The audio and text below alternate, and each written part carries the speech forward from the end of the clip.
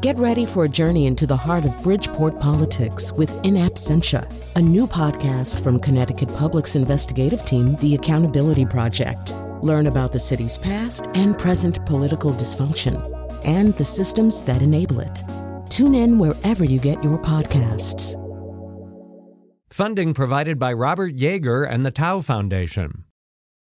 When the pandemic hit, New England states put moratoriums on evictions that helped tenants who couldn't pay rent, but left some small landlords in a tough spot. It's like everything I'm trying to do, it's working against me because I can't evict them. From the New England News Collaborative, this is Next. With evictions expected to soar, the debate over extending the moratorium. Plus, a recent night of vandalism in Rhode Island was blamed on outside agitators. The story is much more complicated. I dealt with a lot of racism in my life, and I've had friends that have passed away due to brutality. I didn't go down there to tear buildings down. I just felt like I needed to be present. And dovetailing economic recovery with climate action. So if we took that money now and invested it in retrofitting homes, building energy-efficient plants, and so on, we're getting extraordinary bangs for our buck. It's next.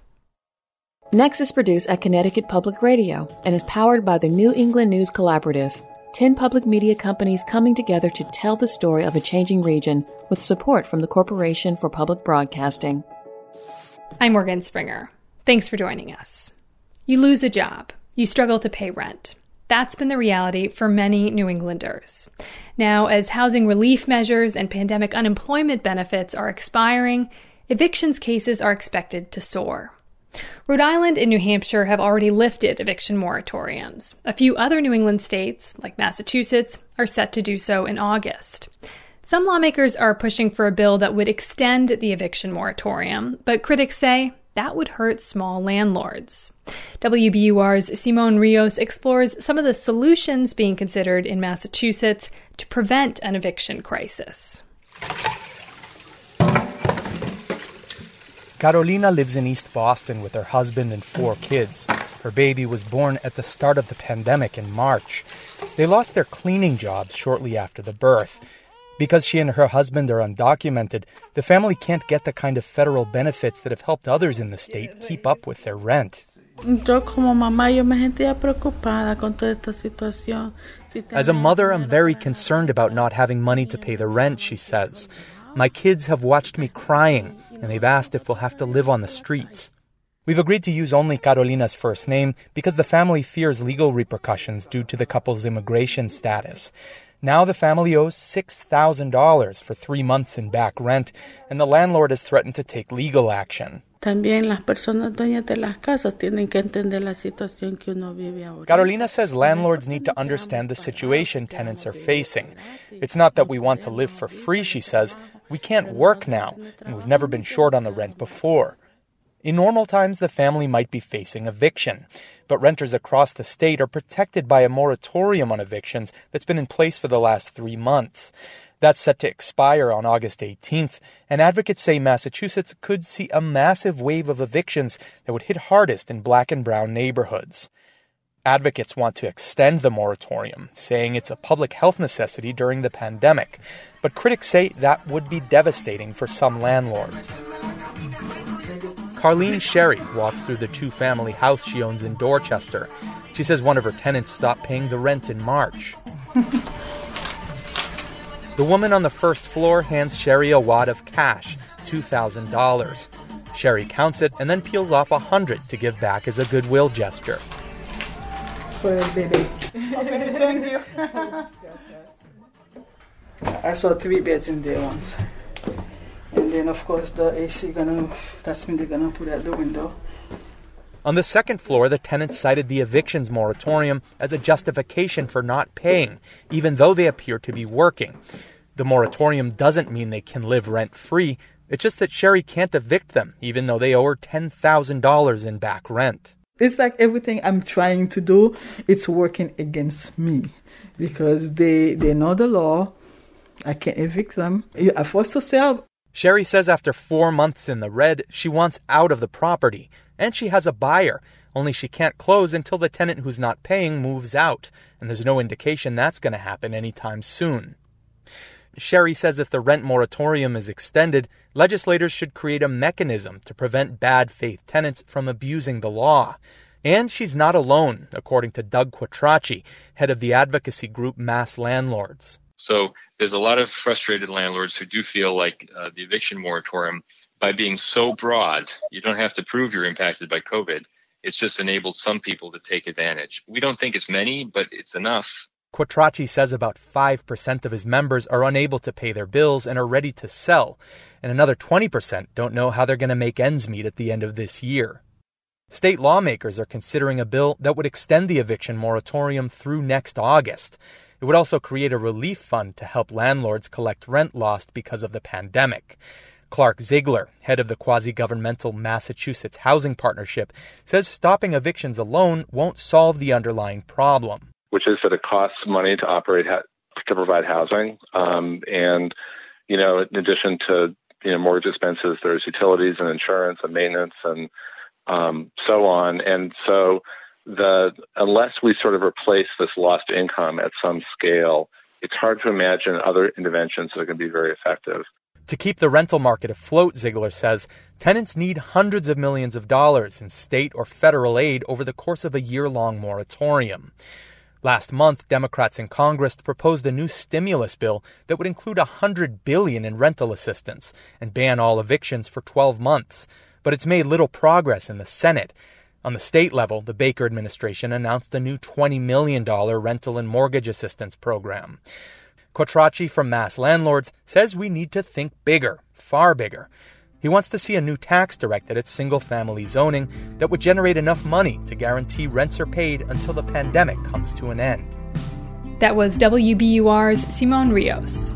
That story was part of a bilingual collaboration between WBUR in Boston and the newspaper El Planeta. We'll have a link to the Spanish version of the story at our website, nextnewengland.org. It's that point in the show where we hear from you, our listeners. Last week, we asked you how the pandemic has impacted your personal relationships. We got this call. Hi, my name is Kelly. I'm from Norwich, Connecticut. Both my husband and I are fairly newly married, and we were both worried that we might not get along during this process, but we found ourselves growing much, much closer. We also heard from another Kelly, Kelly Doyle in Central Maine. My relationships have gotten even more strained. That's my experience. I called Kelly up and asked her to describe a particular interaction that felt strained. I have a friend who, she came into my home for a visit and she had on a mask and I did not have one on. And I was like, I just want to make you feel comfortable. I'm sorry that you feel like you have to wear a mask at my house. And she said, oh, I'm trying to protect myself because I'm afraid I might have it and I might give it to you. And I said, well, I can handle it. I said, if you're worried about me, please don't worry about me. I'm fine. So my relationship with my friend it's awkward and I feel diseased. And there are some people that are absolutely angry if you're not wearing a mask, and you can't really wear a sign that says, yes, I have asthma, I'm high risk, and I'm not wearing a mask, and it's none of your business, and I'm sorry if you feel like I'm going to contaminate you. It's just so weird. Is there any part of you, like some people would say, okay, I get that you don't want to wear a mask, but just wear it for her. What's your response to that, line of thinking? I have had that thought. Like, when I go to the grocery store and I see the young kids that are bagging groceries, they have to go to work, and they're running the registers, and they've got their masks on and the little plastic thing up. And I do have compassion in that, and I do wear a mask when I go to the grocery store, not because I think it's doing anything one way or the other, except maybe alleviating their fear. That was Kelly Doyle. Kelly lives in Piscataquis County, Maine, a large rural county where only 4 coronavirus cases have been reported, none of them fatal. Kelly says she doesn't know anyone personally who's suffered complications from the virus, and in that way, it hasn't hit close to home for her. Just a little reminder about wearing masks. Top health experts, including the Centers for Disease Control and Prevention, say Wearing a cloth mask in public, or when you're around people outside your household, is a simple way to help stop spreading the coronavirus. Some masks are better than others at filtering particles and protecting the person wearing the mask, but any type of face covering helps reduce the chance that an infected person could spread the virus. So now we turn to you. How do you feel about wearing a mask? Are there times where you think people have gone overboard? Or do you notice fewer people wearing masks as infection rates decline in New England? And what do you think about that? Leave a comment at 860-275-7595. Again, 860-275-7595. Or you can email us at next@ctpublic.org. And thank you.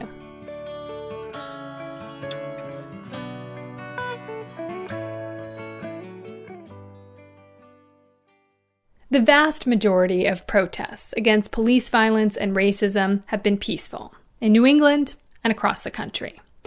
One of the few places where there has been some destruction is Providence, Rhode Island. It happened the first night in June when hundreds of people descended on downtown.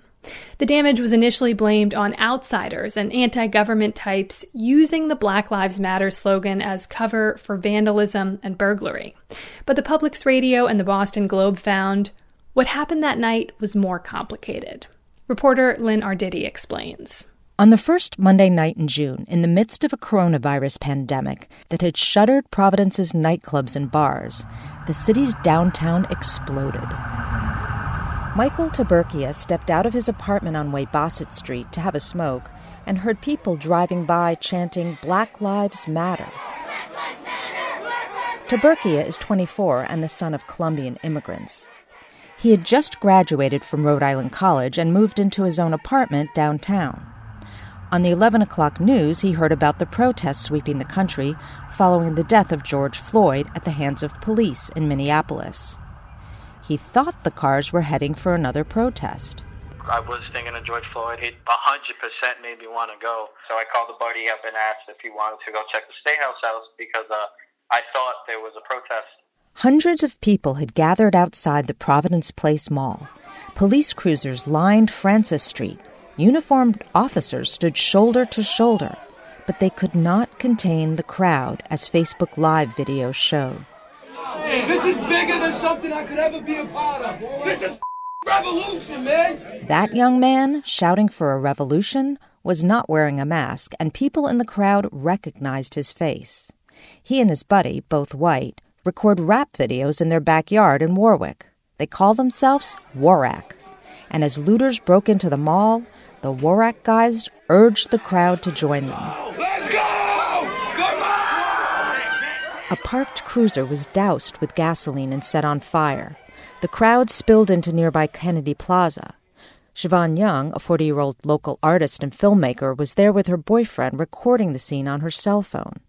She talked to a young black woman. I'm 25 years old, and I'm speaking the truth. I got 2 kids, and I damn sure don't want them to grow up in this kind of society. So now we're going to speak up. We're going to speak up because we black, white. We even got white people on our team. You got Spanish people on our team. We standing up. It's about time our world take over what's ours. By morning, stores throughout downtown Providence and the mall had been ransacked and vandalized. Several police officers were treated for minor injuries, and at least 2 civilians had been hurt. Channel 12 reports 1 bystander lost an eye. The morning after, Governor Gina Raimondo spoke at a news conference outside the mall. Make no mistake about it, what we saw last night was not a protest. It was not a protest. What we saw last night was an organized attack on our community. Law enforcement officials now concede that most of the so-called outside agitators were homegrown. All but half a dozen of the 65 people arrested were from Rhode Island. They were mostly young men from Providence and nearby communities. Less than half of the locals had prior criminal records. None had any known ties to any anti-government groups. One of the people arrested was Daryl Jordan. He had come downtown that night with his girlfriend, the one who recorded the young black woman speaking out in Kennedy Plaza. Jordan is also black. I dealt with a lot of racism in my life, and I've had friends that have passed away due to, brutality. I didn't go down there to, burn cars or tear buildings down. I just felt like I needed to be present. Jordan is 44 and lives in East Providence. The video Young recorded shows police in riot gear charging down the sidewalk toward Jordan. Seconds later, he is face down on the sidewalk. At the time, the police appeared to have been chasing another man who had run off. No! I know! I'm not fighting you! I'm not fighting you! I'm not fighting you! Jordan was later diagnosed with a concussion. He spent a night at the adult correctional institutions in Cranston. Jordan was charged with disorderly conduct, a misdemeanor.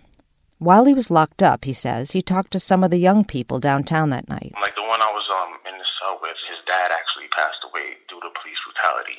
So he was down there not to loot or riot. He was just down there to just protest and have a voice. And he told me he didn't know it was going to go the way it did. But others knew full well what was planned that night. A flyer circulating on social media earlier in the day called for looting in Providence at midnight. Police alerted mall officials who decided to close the mall early.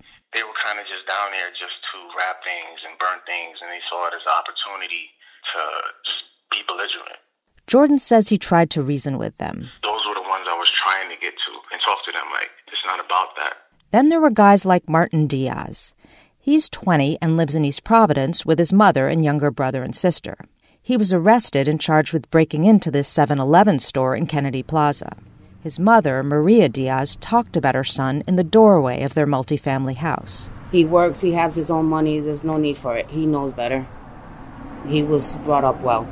The looting and vandalism left much of downtown Providence in shambles, with block after block of boarded-up storefronts. It's impossible to know the motives behind all of the vandalism. But experts who study racial justice and protest movements say destruction of police cars and other symbols of authority can also be viewed as political. Leisha Brooks works at the Southern Poverty Law Center, a nonprofit specializing in civil rights. The fact that people engage in violence tells us that there's something wrong. And so if we could look past the violent act itself and try to understand what it is, what message are people trying to give, to deliver. In the days since the riots, scores of people have turned out to help clean up and repair the damage. Among them was Tiburkia, the Rhode Island College graduate who thought he was joining a peaceful protest. He was arrested while recording videos of the smashed storefront windows downtown. He was charged with disorderly conduct and resisting arrest. After he was released from the ACI, he helped Young, the filmmaker, and other local artists create a mural of Martin Luther King Jr. on a boarded-up storefront. And later that week, Young and her boyfriend, Jordan, went back downtown again, this time for a peaceful protest at the State House. Jordan says they were glad they did. We went down there and it ended up beautiful. It was needed. It was actually healing to see everybody come together.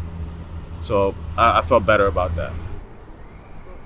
Providence Police and the FBI are continuing to investigate the source of the flyer, as well as the destruction and theft on that first night in June. In the weeks since, police have issued more arrest warrants, including one for the Warak rappers who egged on the crowds that night. Police also said in a statement that one officer has been placed on administrative leave with pay, pending the outcome of an investigation involving an adult male who was injured that night. For the New England News Collaborative, I'm Lynn Arditi. Antonia Ayers-Brown of the Public's Radio and Amanda Milkovits of the Boston Globe co-reported this story. Coming up, tackling climate change and pandemic recovery by investing in green solutions. And a husband's in a nursing home and the wife's alone at home. We'll hear them reunite after 3 months of separation during the pandemic, and it will melt your heart. It's next. Next is made possible in part by our founding supporters who believe in the power of collaborative news coverage, including the Common Sense Fund, supporting the New England News Collaborative in its coverage of climate change and the evolving clean energy economy. Support also comes from Douglas Stone and Mary Schwab Stone through the Smart Family Foundation of New York. Welcome back. I'm Morgan Springer. We've talked about the economic struggles of this pandemic. Now we're going to look at one potential silver lining, the opportunity for climate action. It's likely the federal government will approve stimulus money again to try to boost the economy. And many environmentalists propose we intentionally direct some of those funds toward green recovery. But how? Bruce Gellerman is a senior reporter at WBUR in Boston, and he asked environmental thinkers in Massachusetts that very question during a recent reporting project. Bruce, thanks for coming on Next. You bet, Morgan. So first, tell us a bit about the project. Well, I try to cast a wide net of people to get them to give me ideas on how to have this kind of green dream recovery. So I interviewed about 24 people, and they sent in their little audio clips of their ideas, and everything from like food waste composting to fusion energy. It was an amazing kind of collection of ideas. Well, yeah, let's dig into one of those ideas. And one of the proposals was sustainable concrete. And I'll be honest, it didn't really grab me when I first saw it, but there's a reason I absolutely should be interested. Why is that? Well, first of all, it's a contradiction in terms. Right now, concrete is responsible for 7% of the world's carbon dioxide emissions because it uses fossil fuels, intense heat to make, and yet after water, it's the world's most used substance. So sustainable concrete is a really powerful idea. And I spoke to someone from the MIT Concrete Sustainability Hub, and it's hard to believe something like that exists, but they're doing incredible work. And what makes concrete sustainable? Well, they're reformulating it so that it can have different materials so that it doesn't take such intense heat to make and that it doesn't give off so much CO2 when it's being made. Is that a hard process to go through? It's tough. It is. And it's extraordinarily challenging in terms of the science and the economics. You have to transition this entire global industry to a new process. That ain't cheap. No, doesn't sound cheap. So here's another proposal. Hi, Patricia Spence with the Urban Farming Institute. Since the pandemic hit, we've been growing more food and seedlings for our folks experiencing higher rates of food insecurity. With increased recovery funding, we can acquire more land and train more urban farmers so we can do our part to meet the other rapidly approaching crisis, climate change. A fact sheet from University of Michigan puts carbon emissions from transporting food at around 5%. But how does Pat Spence propose we actually get the land needed to grow more food locally? Well, the way she's developed the land, she has 5 plots around Mattapan and Roxbury and Dorchester in Boston, and she's got it through land trusts. That is, people donate the land, they get a tax benefit, and forevermore it becomes taken out of use for development except for farming. The idea is you have food grown where people use it. Not only that, but she teaches people how to market the foods and how to distribute the foods. So you're reducing the carbon miles that it needs to get from farm to fork. All right, so moving on to quadrupling every state's energy efficiency investment. That's another proposal. Also sounds kind of expensive. What's the benefit here? Oh, the benefit is huge, Morgan, because much of the energy that is used to heat and cool our buildings. But retrofitting existing buildings, which has to be done if we're going to meet our greenhouse gas emission goals and climate goals, is very tough. It's very expensive. If you can invest in that, in new old buildings, reducing their need for carbon fuels and giving people jobs and creating a new industry around that, well, then you've not only helped dig your way out of this COVID-19 crisis, but you've set up your communities and your cities for going forward to meeting the next crisis, which is climate change. One of the people you talk to about a specific idea here is Susan Almano. She's one of the co-founders of Merrimack Valley Interfaith Team. Let's listen to what she had to say.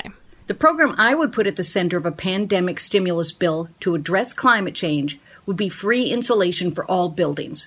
This would lower everyone's energy bill, help small businesses grow, and provide many new jobs for energy assessors, insulation technicians, and inspectors. The idea is a multiplier effect, right? Insulation, for example, can give you, for every dollar you spend on insulation, it's estimated between $4.50 and $7 in payback in terms of reduced emissions and reduced consumption. So if we took that money now and invested it in retrofitting homes, building energy efficient plants and so on, we're getting extraordinary bangs for our buck. Could this have a particularly positive impact on communities of color where air pollution is often worse? Absolutely, because we now know that COVID-19 really attacks communities where they have high levels of pollution near airports, near roadways. So, you could definitely have a positive impact on those communities. Your goal in writing this article was to kick off the conversation. So what's next? Which ideas actually have the chance of becoming a reality? Well, it's really interesting. I started this project about 2 months ago, and many of these ideas, which kind of were around to be sure, have now been picked up in a bill being considered by the Democrats in Congress for a $1.5 trillion COVID recovery. So, there's a possibility that they could actually see the light of day, but we'll see. And we should just note the CARES Act, which approved economic relief money earlier in the pandemic, didn't direct money toward green recovery, but who's to say what future legislation could hold? Exactly. I would say that, globally, $12 trillion is going to the COVID-19 recovery, and only 0.2% of that money has been spent on green projects. Wow.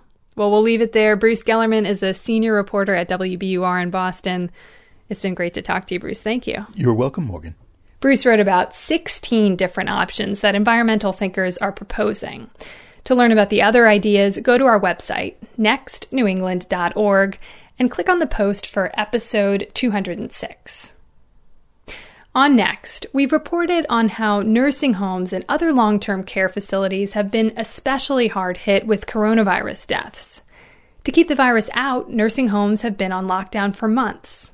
But those safety measures have come at a high cost. Without visits from friends and loved ones, many residents are dealing with extreme isolation. Today we bring you the story of Peter and Dottie Miller in New Hampshire. Peter has lived in a nursing home for the past 5 years. He's deaf and deals with a variety of other health problems that require around-the-clock care. His wife Dottie lives alone in the home they shared for 2 decades, and normally she would visit Peter twice a day. But the pandemic has forced Dottie and Peter apart. April 20th. My name is Peter Miller. I am 77 years old. The administrator of my nursing home knows that I like to write and suggested that I keep a record of my thoughts and feelings about the coronavirus pandemic in a journal. So that is what I've commenced today. I want to try to describe what it's like in my nursing home right now. Residents have not been allowed to have any visitors. We have been quarantined in our rooms for the whole 2 months, with no one but staff and our roommates to interact with. Can't management see that residents need more than nonstop TV to sustain their will to live? My roommate just sits in his armchair all day long, listlessly watching the same TV channel. Is it okay to kill people with nothingness if that's what it takes to protect them from coronavirus? April 27th. The lone exception to the no visitor rule is that a resident can have the loved ones present while he is dying. My wife Dottie and I have shared our feelings about this. I told her that I would prefer she not be present while I am dying. I don't want her last memory of me to be how I looked when I was near death, and I don't want her to expose herself to the virus.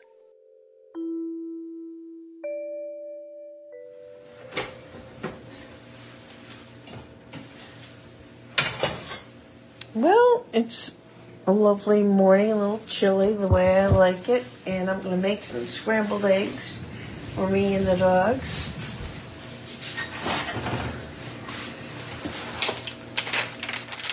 I'm glad that I like to be at home alone because otherwise I don't know what I would do. I felt really guilty that I couldn't take care of him by myself. And we had home health aides coming in and it just wasn't working. I moved through it until the COVID-19 crisis hit and people were dying in nursing homes. And then I rethought. I thought, is there any way he can live at home so he can be safe? And I can't. We don't have the funds for him to live at home. So my guilt came back because I know if he lives at home, he's safer. But I'm stuck, not being able to provide that for him. I think it's grief. I think I'm grieving. May 26th. Yesterday I watched one of my favorite movies, The Best Years of Our Lives. Filmed after the Second World War ended, the movie portrays the difficulties soldiers experienced as they try to readjust to civilian life. I liked the realism, particularly the awkwardness the men and their wives displayed as they tried to rekindle their romantic feelings. The film made me wonder how it will feel for me and Dottie when we are able to be together again. Will we experience an awkward readjustment? I miss Dottie's proximity and her affectionate touch. I feel so alone here sometimes.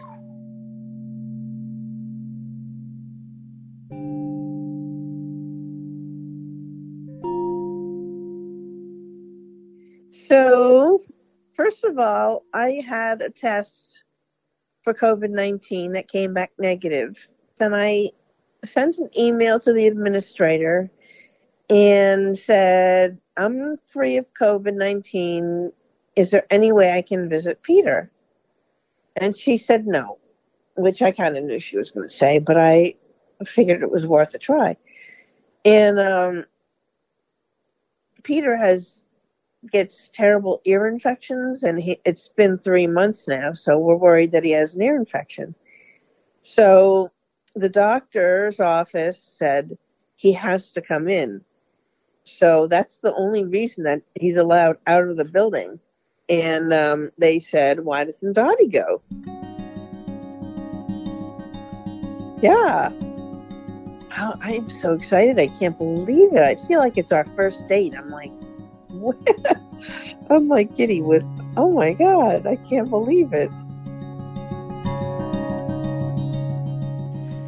Now I'm getting in the car, getting ready to see Peter, which I haven't seen him in 3 months because of the pandemic.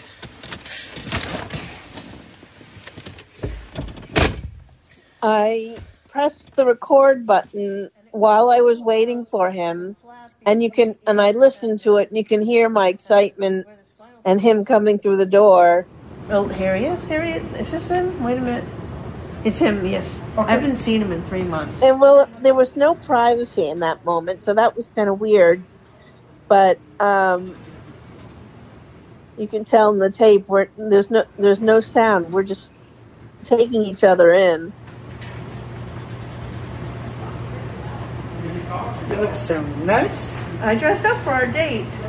I love your show. 3 whole months, can you believe it? It's been so long.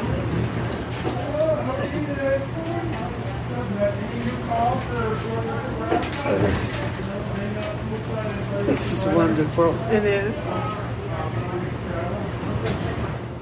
So we went down to the doctor's office, and they put us in a room where the doctor was, and we told him that we hadn't seen each other for 3 months.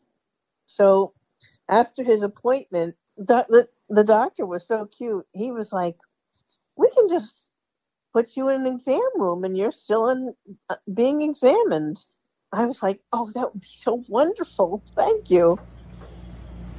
I'm going to leave my mask up. Who cares? Do you think I should put it back up? No. It's okay like this? Yeah. I love you, honey.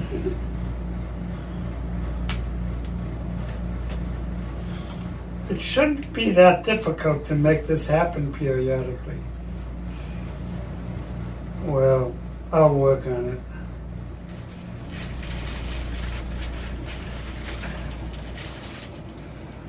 Oh, what is that? Cheddar Swiss.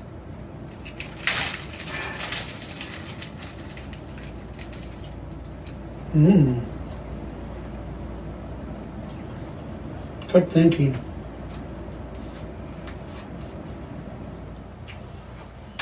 Maybe I'll wheel forward a bit so we can touch.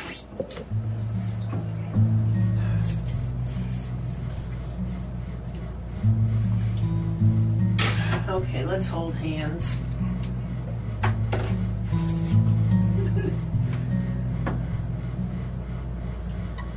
How's that? Your hands are so soft. I better soak it up. Me too. Well, you have a lovely smile. Oh. I hope I do too. You do? I'm glad you're holding up well. I am.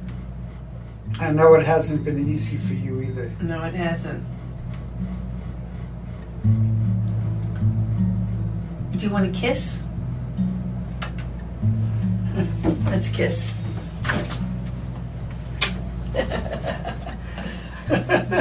Are we naughty? Don't tell anybody we did that. It's on the back. It's on the tape.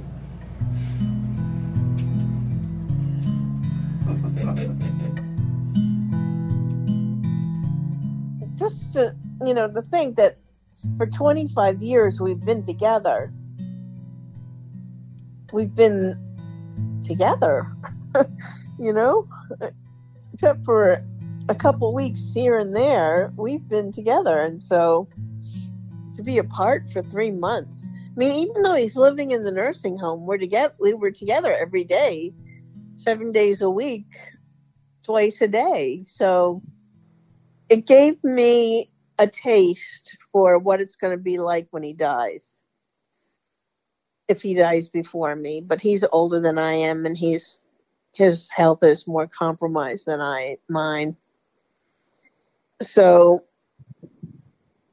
it gave me a taste of that. I realized that as I was alone. May 5th. I have been doing some end-of-life reflecting. Dottie and I are planning to meet in the afterlife. Years ago, she wanted to be reincarnated as a hawk. That inspired me to write a love poem for her titled Hawks, way back in 1995, the second year of our marriage. Waking again, that glorious feeling, morning light shimmering on the ceiling, a swift north wind disturbing autumn's leaves, the bedroom curtains swaying in the breeze. Well, my bride, my lover, what do you say? Shall we meet on that mountaintop today? Hawks will be gliding south in graceful sweeps, and you and I have promises to keep.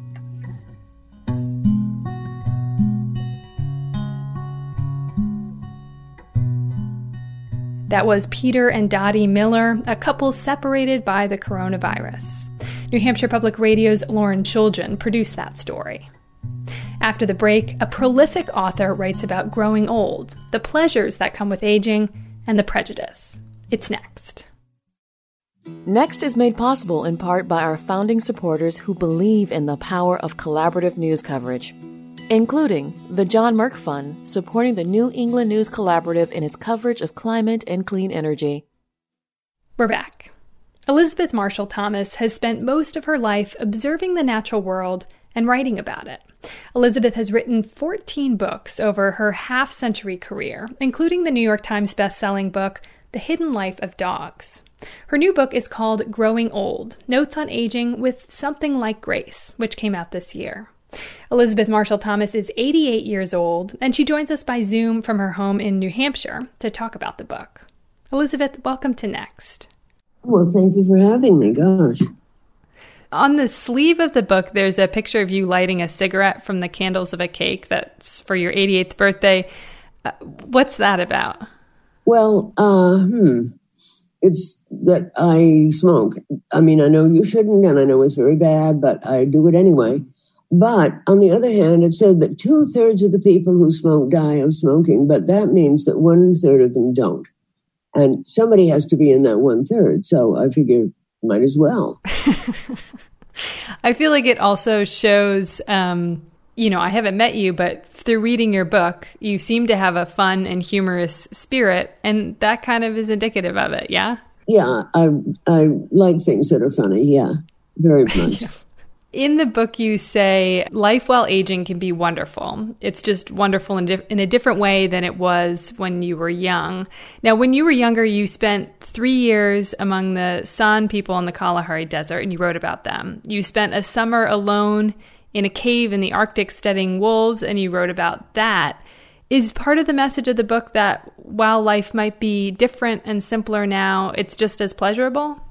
That's exactly true. I mean, other things are also pleasurable. You don't have to be in a cave in the Arctic to have a good time. Writing is pleasurable. It's my favorite thing. I enjoy taking walks. I enjoy the landscape here. I enjoy looking at animals. We have deer come in the field, and there was a bear the other day. He was very interesting. I mean, that kind of thing. In the book, you talk about how people in their 50s will say, "Oh, I'm so old." And at 88, your perspective on 50-year-old is completely different. Can you talk about that? To me, 50 is childhood. I mean, not quite, but kind of grown children, but but very young. I mean, when I'm 80, my kids are 60. 60 seems young. I mean, 60 is young. My favorite years, frankly, were 50, 60, and 70. What did you love about those years? I just had a good time. I was healthy. I could do everything that I could always do, mostly. I mean, I used to be able to lift 100 pounds. I don't know if I could when I was 60, but I could lift 80 pounds. Now I can lift 10 pounds. I mean, there comes a point where you feel you've gone downhill. Before that, you don't have that feeling. You describe this interaction with your neighbor in the book. She comes over to visit you. She brings you soup, and you invite her in to talk for a little while. And I'm wondering if you could read the passage on page 13 from that point. Yes, gladly. She asks if you're in good health. You tell her you are. And then she talks about the weather. But she's visiting you because you're old, and her talk turns to other old people she knows. She reveals their medical issues. One has arthritis, another has osteoporosis, and a third is getting dementia. You also have arthritis, and when you express your sympathy, your neighbor sees she just reminded you that your body is failing. She chooses a more appropriate topic. My grandmother is 93, she says brightly. My great-aunt lived to 98. You ponder this. When you were in your 30s, your neighbors didn't tell you they knew people in their 40s. Your neighbor sees you as a walking cadaver. Her demise isn't imminent, but yours is. I feel like there's so much in there, which is like humor, but also this experience of maybe people acting what could be perceived as oddly the older you get. What do you get out of that passage? I think that happens. I think it's very common. To count into what you're saying, the fact that you realize that people are old and you're trying to get them away from it or something like that. You also say in the book that, quote, many younger people don't really like old people and that they're prejudiced against them. Where do you see this prejudice come out most in your experience? Oh, it comes out a lot, everywhere. I searched, when I was writing this book, I searched through the internet for jokes about old people, and there's zillions of them, and 99% are about women peeing in their pants. They really aren't very funny. Speaking of respect for older people and the cultures that have the respect for older people, things like this would never, ever happen. Yeah, you talk about how the cultures you've studied, elders were revered, and they were still considered useful because they could offer guidance based on their memories of the past. Now, as you write, we have written records for that, and you say, quote, our society respects old people only if they're famous, and often not even then. What are some of the things you'd like to see younger generations do to show more respect and to stop acting prejudiced? They'll find out soon enough when they get old, but yeah, I don't see how it's possible to achieve that. I don't think that younger people are ever going to, in this culture, not with the culture we've got, it isn't going to happen. So my grandmother was born during the Civil War, so she didn't know about telephones until she was maybe in her 70s, and she was afraid of telephones. Well, I am equally afraid of computers. I mean, I had to have my son help me get this together, and because we're talking via a computer. And yeah, I appreciate that. I mean, I was just in a nervous wreck while he was. Oh my gosh, I'm so sorry. I'm so sorry. Oh no! Don't be. He did. He obviously he succeeded because here we are. But the thought of me doing that myself is just unimaginable. And since our culture has moved so far forward with technology, I suspect that that's going to be true, for the next generations. Another thing you describe in the book is this feeling of being erased. Yes, well, I think that comes in with respect for elderly people. I think people certainly don't ask you what you think about things because everything has changed since you had the ability to think, according to them, and very seldom do people, in my experience anyway, people don't ask you about the past or how things were at one time because they don't care. It's how things are now that matter, and you don't have the same grip on the things now that they do, and that's just true. As you write, and we all, of course, know, the conclusion of old age is death. Yeah. Are you afraid of dying? No, I've never been. I mean, I know it's going to happen. I mean, it's not that I want it, but I'll probably die in the next few years, if not sooner. I mean, that's what happens. You say that before you die, you should prepare, mostly to ease the burden on loved ones. And toward the end of the book, you outline your plans, and you even write your own obituary with a couple, fill-in-the-blank parts. I'm not sure I'll use it, but I hope they will. It's a little long obituary. I don't know. I liked it. I enjoyed it. But for listeners who haven't read the book, can you just explain your plans and why you made the specific choices that you did? My husband was cremated, so I think I want to be cremated because I want to be in the same grave with my parents and my husband and my dogs who are there. I mean, also they should do what they want. I mean, you're not going to care because you'll be dead. Yeah. What would be your advice, or do you have any advice for someone like me who is younger about aging? Gosh, I would just not think about it too much. I would just enjoy things and take things as they come. You don't need to prepare for aging. It happens slowly. And you get used to it a little bit at a time. You forget names, and then you forget verbs, but you already were forgetting names. I mean, it's not some horrible shock. It's just a little more than you had before, and you were dealing with that. And so that really is how it goes. Well, thank you so much for that advice and for talking to me today. I really appreciate it. A pleasure. That was Elizabeth Marshall Thomas, the author of many books, and most recently, Growing Old, Notes on Aging with Something Like Grace, which came out this year. She lives in New Hampshire. And that's a wrap today. You can find our show wherever you get your podcasts. Just search Next New England. Next is produced by me, Morgan Springer. Vanessa De La Torre is our executive editor. The executive producer is Katie Tolarski. Daniela Luna is our intern. All the music you hear on Next is by musicians in New England. If you want to know who you heard today, visit our show page at nextnewengland.org. The New England News Collaborative is powered by the Corporation for Public Broadcasting, Connecticut Public Radio, Vermont Public Radio, New Hampshire Public Radio, Maine Public Radio, New England Public Radio, WBUR, WCAI, WGBH, WSHU, and the Public's Radio.